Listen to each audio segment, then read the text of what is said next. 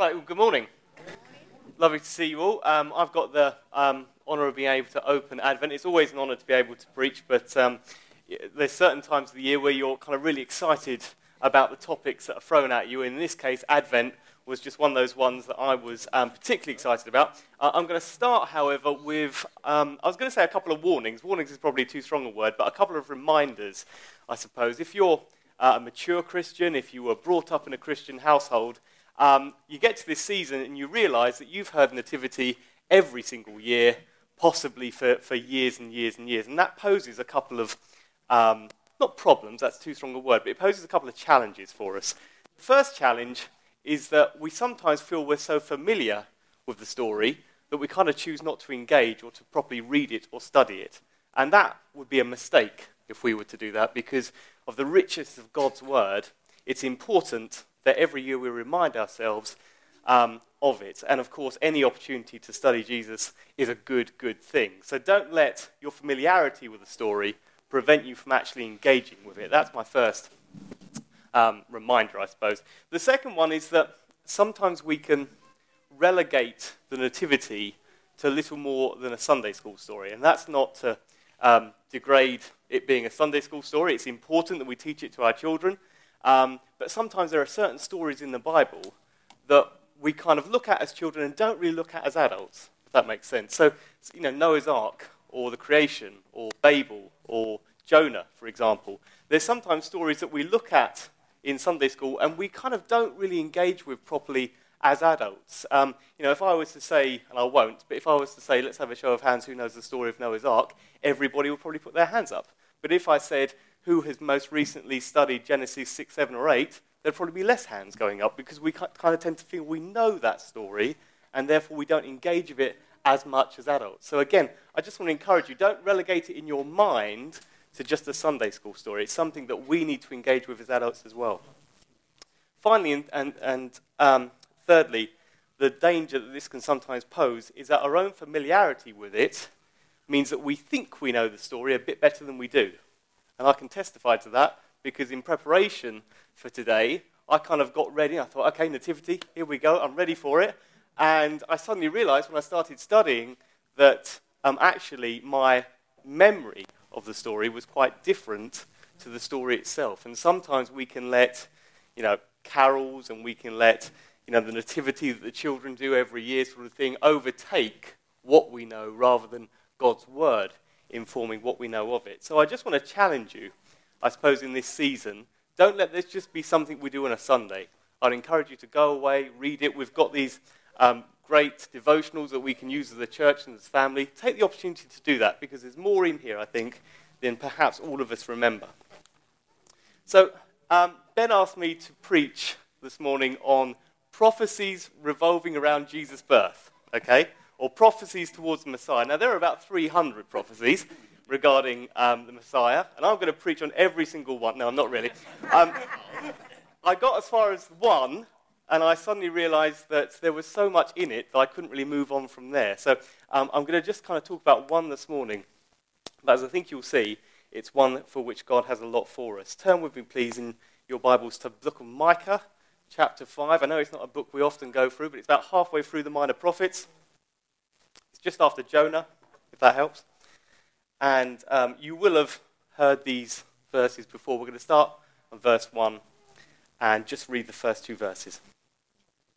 So it says, Micah 5, verse 1, "Now gather yourself in troops, O daughters of troops. He has laid siege against us. They will strike the judge of Israel with a rod on the cheek. But you, Bethlehem, Ephrath, though you are little among the thousands of Judah, yet out of you shall come forth to me the one to be ruler in Israel, whose goings forth are from old, from everlasting." Let's just quickly pray. Father, we thank you for your word, and we ask this morning, Father, that you would reveal yourself to us, and that you would change and challenge us in that. In your mighty name, amen. Now, I don't know about you, but I've had a question about this since I was little. And the thing I've never understood about this, the question I've always had, is why Bethlehem? Because if you apply human logic to this, and I know that's always a dangerous thing, but if you apply human logic to this, Bethlehem doesn't make any sense. It's a tiny little town, 3 miles south of Jerusalem. Yes, David came from there, I get that. And there's some other bits in the Bible that talk about Bethlehem. But if you're going to choose a place for the Messiah to be born, Bethlehem doesn't make any sense. If you're going to choose a place for the Messiah to be born, surely it's got to be Jerusalem. Because if we look for our Bibles, Jerusalem comes up time and time again. In Revelation, it's the new Jerusalem that we're going to kind of end up being in. That's where eternity is. In Acts 2, we're told that the church starts in Jerusalem. If you go through Jesus' ministry, Palm Sunday, hailed as the Messiah, he was crucified and resurrected there in Jerusalem. If you go further back, David captures the city and makes it his capital. Then his son builds the temple there in Jerusalem. It's always Jerusalem. That's the important place. If you go further back, Jewish tradition states that the place of the temple, the Holy of Holies, that place was the site where the Tree of Life stood. Even back in Eden, we're talking about the place of Jerusalem. If you're going to have the Messiah born somewhere, Bethlehem doesn't really make any sense. If you were going to choose an obvious place, Jerusalem, a couple of miles up the road, that seems like the place that you would have the Messiah born. But it's not. It's Bethlehem. And God's goodness and God's wisdom has clearly got a plan and a purpose for that. So there's a reason behind it. And I'm going to give you 3 reasons. Now, I don't like the first 2, but I'm going to give them to you anyway, just to be thorough. But it's the third one. That's where we're going to go to. Let's start with the first, though. The first one is a simple one. Jesus has to be born in Bethlehem because he has to fulfill every single prophecy about the Messiah. If he doesn't, why are we here? He has to fulfill every single prophecy pertaining to the Messiah. Now, there was a chap, let's find his name, Peter Stoner, who was the head of mathematics and astronomy at Pasadena College in America. And he was asked, and his students were asked, to calculate the odds of one person fulfilling only 8 prophecies. There are up to 300, but he was asked to calculate the odds of one person fulfilling 8. Now, we're going to look to the numbers, guys, on this one, okay? He basically said that for one person to fulfill 8 prophecies that were made hundreds of years before he was born would be 1 in 10 to the power 17. Now, even with my limited maths, what that means is that that's 1 in the 10 with 17 zeros after it. Okay? Now, let me just get you to visualize this a little bit. He did it in an American sense. I've spent the morning kind of trying to recalculate this slightly in a UK sense. So that would mean taking 10, 17 zeros, 50p coins, laying them 6 thick across the whole of the UK, having marked one of them first, and then blindfolding someone, asking them to walk across the UK, pick one up that they would be certain is the one that had been marked. That's the odds of one person fulfilling 8 prophecies. As I said, there are over 300. Okay? Jesus is the Messiah because he fulfills those prophecies. He was born in Bethlehem because he had to fulfill those prophecies. That's reason number 1. It's a pretty good reason. Okay? But there are more. The second one is that Jesus was prophesied as being in the Davidic line, being in David's line. Okay? In Isaiah 11, it says, "There shall come forth a rod from the stem of Jesse, and a branch will grow out of its roots. The Spirit of the Lord shall rest upon him, the Spirit of wisdom and understanding, the Spirit of counsel and might, the Spirit of knowledge and the fear of the Lord." Now, David came from Bethlehem, born and raised. Okay? The fact that he was there, born in Bethlehem, kind of shows he was in the Davidic line. Joseph had to return to Bethlehem because when the census was put on, they had to return to their ancestral home. Now, that's a good answer to an extent. It's a good reason. But most of my father's family come from Coventry. All right? I don't come from Coventry. I come from Harlow. I am no less of my father's line because I was born in Essex rather than the Midlands. So there must be more going on there than simply the place of being born. You see what I mean? He was Joseph's son in a sense, and therefore he was in that line. Therefore, he was of the Davidic line, whether he was born in Bethlehem or not. So there must be more happening there. And that brings us to the third reason. Okay? Now, this is where it gets interesting. Now, when I kind of got all that together, I wasn't really satisfied with those answers. Okay? And maybe it's a historian in me, I don't know, but I did the only thing I know how to do, which is to go back to the beginning. So I looked back in Scripture and I tried to find the earliest reference to Bethlehem, because that's how you need to do this, okay? So turn with me, please, to Genesis 35. There it is already. It's up on the screen if you need it. But this is the earliest reference that we've got to Bethlehem, okay? And it tells us, it gives us, if you like, the answer. So Genesis 34, I'm going to read a few verses down, as you can see, but bear with me. Genesis 34:9, then God appeared to Jacob again, and when he came from Padan Aram and blessed him, and God said to him, your name is Jacob, your name shall not be called Jacob anymore, but Israel shall be your name. So he called his name Israel. And God said to him, I am God Almighty, be faithful and multiply. A nation and company of nations shall proceed from you, and kings shall come from your body. The land which I gave to Abraham and Isaac, I give to you, and your descendants after you. I give this land. Then God went up from him to the place where he talked with him. So Jacob set up a stone in the place where he talked with him, a pillar of stone, and poured a drink offering on it, and he poured oil on it. And Jacob called the name of the place where God spoke to him Bethel.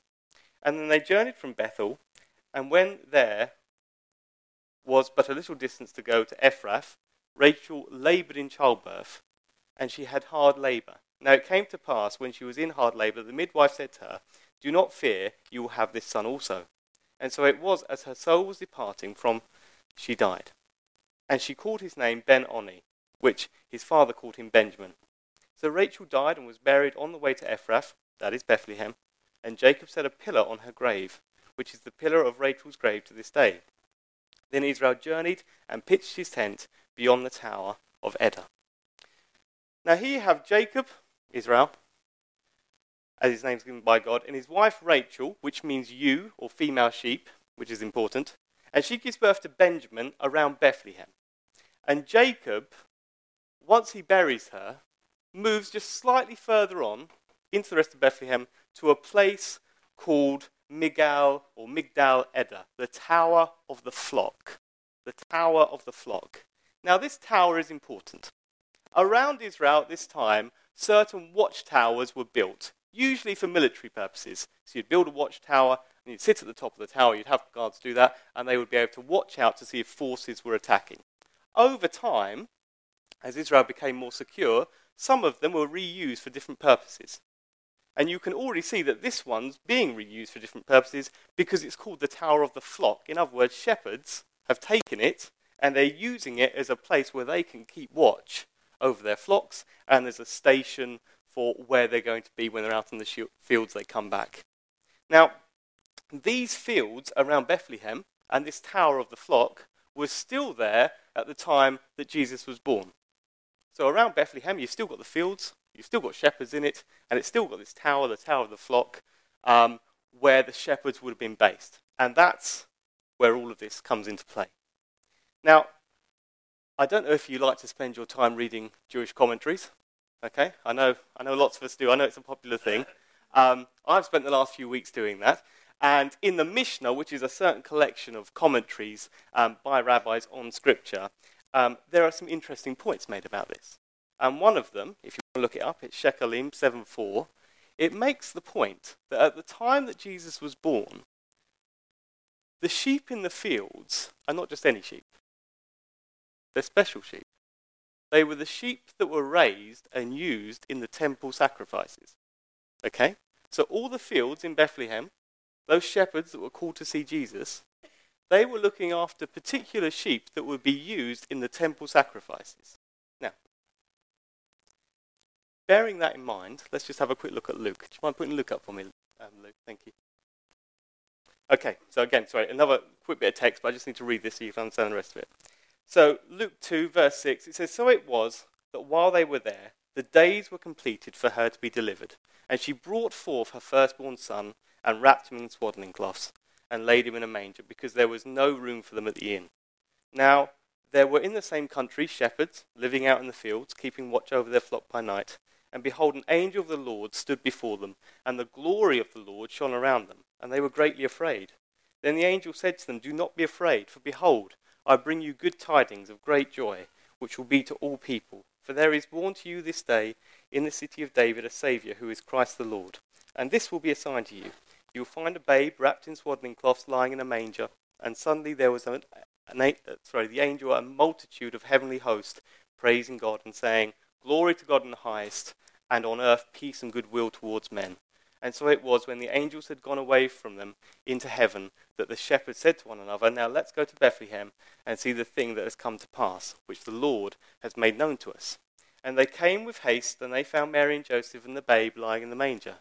Now when they had seen him, they made widely known the saying which was told them concerning the child.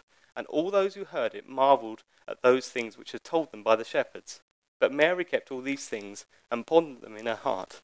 Then the shepherds returned, glorifying and praising God for all the things they had heard and seen, as it was told to them. So you've got shepherds in a field, not just any shepherds, but certain shepherds raising the temple sacrifices, being asked to go and see Jesus. In other words, you've got shepherds who are having to determine which sheep can be used, which are unblemished, that can be used for a temple sacrifice, being asked to go and see the Lamb of God, who is unblemished, and recognize that he is the one who will make the ultimate sacrifice for all of us. You see the link between them. But there's more here. Okay, that's just the start of it. You notice in verse 7 and verse 12 that he is wrapped in swaddling cloths. Okay, now this was a tradition at the time. You would have strips of cloth, and you would wrap the child in these strips of cloth to keep him warm. It was a tradition right across Israel. But the odd thing that's said here, it says that these swaddling cloths will be assigned to you, assigned to the shepherds. Now, any shepherd who had seen any baby in Israel would have seen them wrapped in swaddling cloths. So it seems like an odd thing to say to them, well, this is going to be assigned to you. But we only understand that it's a sign once we understand that the shepherds are the priestly shepherds raising the temple sacrifices. Because there is something that they do with these lambs that causes that understanding to be there. There is a guy called Alfred Edersheim, who I'd recommend you all go and read. He spent 7 years writing a book called The Life and Times of Messiah. He was a Messianic Jew who lived and wrote in the 19th century. Really interesting guy. And he did a lot of work and put together a lot of sources that bring this into bear. But he pointed out that we know that the robes that the priests wore in the temple were used for different things. If you go through Scripture, when the priests had finished with their robes, sometimes they stripped them down and they would use them to be the wick, basically, of the big menorah candles that sat in the temple. Okay? So they would use them for different things. One of the other things that they would use them for is that they would use them and strip them down and use them as swaddling cloths. Okay? Now keep that in your head for a moment, because we're going to come back to that in a moment. Notice another thing about Luke 2. It says here, verse 15 and 16, "So it was, when the angels had gone away from them into heaven, that the shepherds said to one another, 'Now let's go to Bethlehem and see the thing that has come to pass, which the Lord has made known to us.' And they came with haste and found Mary and Joseph and the babe lying in the manger." Now, the question for me is how it is they could set off in haste. If you've ever gone with me on a journey, you'll know that I'm not usually very prepared. I just jump in the car and hope for the best. You know, have I checked the directions? No. Have I looked if there's any traffic? No. I jump in. Now, I doubt that that's what they were thinking, because they've set off in haste. That suggests, that implies they know where they're going. Now, if you read that account again, the angels don't tell them exactly where. They just tell them it's in Bethlehem. It doesn't tell them that they could see the star, although that's a possibility. It suggests they knew exactly where they were going. Yeah? How did they know where they were going? How would the shepherds know where in Bethlehem? It's not a massive town, but it's not small either. They must have some idea about where they were going. Now, if there was a prophecy over your town, you would know about it, wouldn't you? If you're in Israel at that time, there was a specific prophecy about Bethlehem, everybody would know about it. Yeah, this is Bethlehem. This is the place the Messiah is going to be born. You'd be proud of it almost, wouldn't you? If there was a prophecy over Harlow today we would be, everybody would know it, we would be proud of it.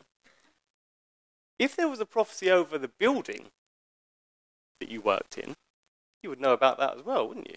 Not just the town, but if there was a prophecy over the building you worked in, then surely you would know about that. Well, they did, because they weren't just any shepherds. They were priestly shepherds. They had to be trained in ceremonial law to be able to separate the lambs from one another. Okay? The thing that we don't often understand, the thing I didn't understand until I started preparing for today, was that prophecy in Micah doesn't start in chapter 5. It starts in chapter 4. And it tells us something else. So if you just want to turn back to chapter 4, you can see it. Micah 4:8. And you, tower of the flock. Where's the tower of the flock? It's in those shepherds' fields just outside Bethlehem. You, tower of the flock, the stronghold of the daughters of Zion, to you shall it come, even the former dominion shall come, the kingdom of the daughter of Jerusalem. The former dominion will come. In some translations, and you'll probably have it with you there, it says the former monarchy will return. The monarchy will return.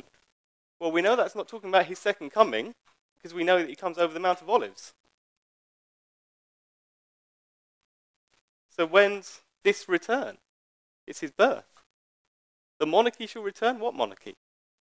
The royal line of David. Where is this place? It's in Bethlehem. He returns, he's born into the tower of the flock. Now, at this point, I know because I did the same thing, you're probably thinking, all right, Lee, I'll take the swaddling cloths. Fine. I'll take the priestly shepherds. All right, I can deal with that. You can't be sure that he was born in this place because there's a place in Bethlehem that's been done up a bit like a Santa's grotto, and you can visit it today, and they claim this is the place where Jesus was born, and that's lovely. But that's not based on Scripture, this is. And if you want a bit more, I can give you a bit more. If you want to read some other Jewish commentaries, and there are more, you could look in the Talmud, which is an even bigger source of Jewish commentaries. And I'll be honest, it's a strange series of verses. You've got to kind of wade through it a little bit. But then there is a few bits in there on the birth of the Messiah. And it says this. It says, the Messiah will be born at the palace of Bethlehem. Now, that sounds like a strange thing to say, doesn't it? Because Jesus wasn't born in the palace. We know he wasn't born in the palace. Because it doesn't tally with the rest of Scripture, does it? The problem is that if you look up what the word palace means, it means castle or tower. Okay? So we've got Scripture saying Jesus is going to come to the tower of the flock. We've got the commentaries around at the time saying he's going to be born at the tower of the flock, all based upon Bethlehem. Now, why is this important? Does it really matter the specific building that he was born in? Not particularly, except for the reasons that we're going to look at. The swaddling cloths, I said to you, well, the robes you were usually stripped down by the priests, okay? But we can't be sure, and Scripture doesn't tell us, that the cloths that he was stripped down and put into were priestly cloths. However, as I said to you, the shepherds had to determine which sheep were blemished and which were unblemished, which could be used for sacrifices and which couldn't be used for sacrifices. And the way they did that was interesting, because the tower was on 2 levels. And they would take the sheep in, and when the sheep was about to give birth, they would take the sheep up to the first floor. And the first floor was ceremonially clean. It had to be kept that way for the temple sacrifices. The strips of cloth were in there, and we know they were in there because the way that they decided which sheep were unblemished and which were blemished is the ones that were unblemished and used for temple sacrifices would be wrapped in those strips of cloth. So when the shepherds turn up and find Jesus, they're not just finding him there in a manger, as the story goes. They're finding him in a ceremonially clean place where the lambs that would be used for sacrifice would be born, and he's being wrapped in the cloths of the high priest. In that very moment, when the shepherds see him, they recognize him both as the Lamb of God who takes away the sins of the world, but also as the great high priest, because the first clothes that he's wrapped in are the clothes, the robes of the priests of the temple. In that one moment, they recognize him as those 2 things. If he was born in Jerusalem, would the priests have recognized that? Probably not, because it's the priestly shepherds that were the ones that were used to doing that.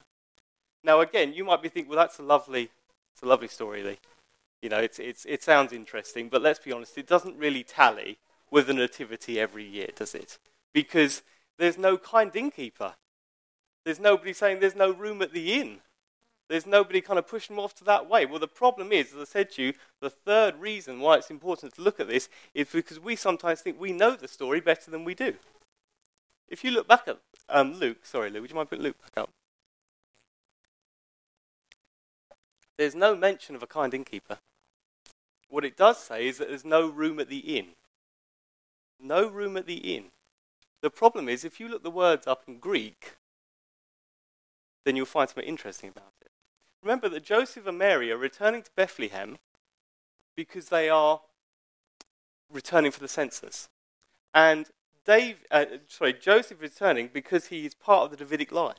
Now, the tradition at the time is that you would just basically turn up and you would prove that you are a member of that family, and people would take you in. It was customary, it was tradition.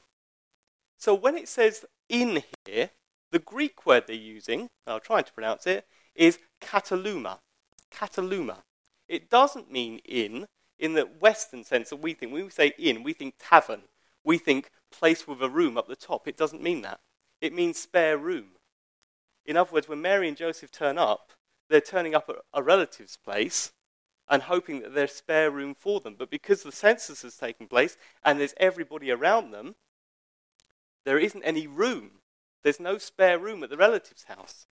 If they were talking about, and we have a Greek word for a tavern, an inn, a place, it's used in the same gospel, in the place of the Good Samaritan, and it says pandokion. Luke would have used that word if he was talking about something else. So instead, Mary and Joseph turn up, and they turn up at a distant relative's house, and they ask if there's room, and there's no room in the spare room. So the only place that they can go is the place where the animals are born.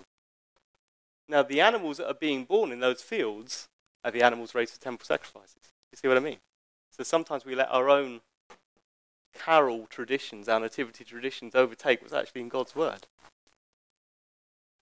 I started off by saying, why Bethlehem? Why not Jerusalem? It had to be Bethlehem, because the priestly shepherds living in those fields were the ones that would recognize him. They were the ones who would be able to recognize the Lamb who takes away the sins of the world. They are the ones who would be able to recognize this is the great high priest. If he'd been born in Bethlehem, if they'd been born in Jerusalem, they wouldn't necessarily have recognized it at that time. We see Bethlehem as this tiny insignificant place, which it is in many ways. But God had constructed it and made it in such a way that the recognition of Jesus being the Messiah could only have happened there. These aren't any shepherds. This isn't just any old town. This is the place where Jesus would be recognized as the Messiah. Now, Ian and I were chatting to each other just before, and he rightly pointed out exactly what I had in my mind, which was the problem with looking at the nativity is that it's all information, there's not much application, and he's absolutely right. In many ways, it does feel like that, doesn't it? But there is a challenge in all of this for us. And the challenge, I think, kind of exists there in verse 17 down to 20. It says, now when they had seen him, they made widely known, they're talking about the shepherds, the saying which was told to them concerning this child. And all those who heard it marveled at these things which they were told by the shepherds. But Mary kept all these things and pondered them in her heart. Then the shepherds returned glorifying and praising God for all the things that they had heard and seen as it was told to them. It seems to me the shepherds did something quite interesting. They knew from God's word that Jesus was the Messiah. They recognized him at that point. And what was their response? They went and they found him, they worshipped him, and then they told other people about him. They recognized him, they worshipped him, they told other people about him. And I think that is the application of nativity for us. How do we respond to that? Do we respond in the same way that the shepherds did? Or are we going to carry on throughout the Advent series and just kind of keep Christmas as we sometimes do as an internal thing? Actually, if there is a moment to be able to tell other people about Jesus, this is it.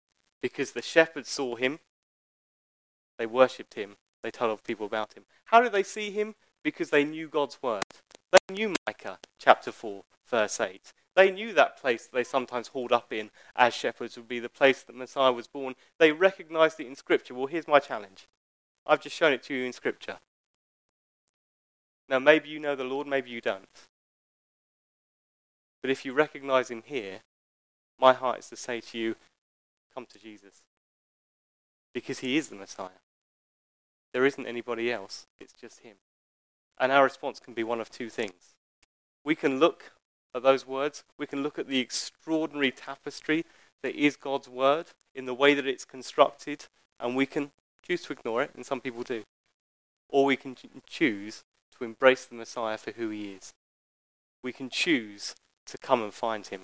We can choose to worship him.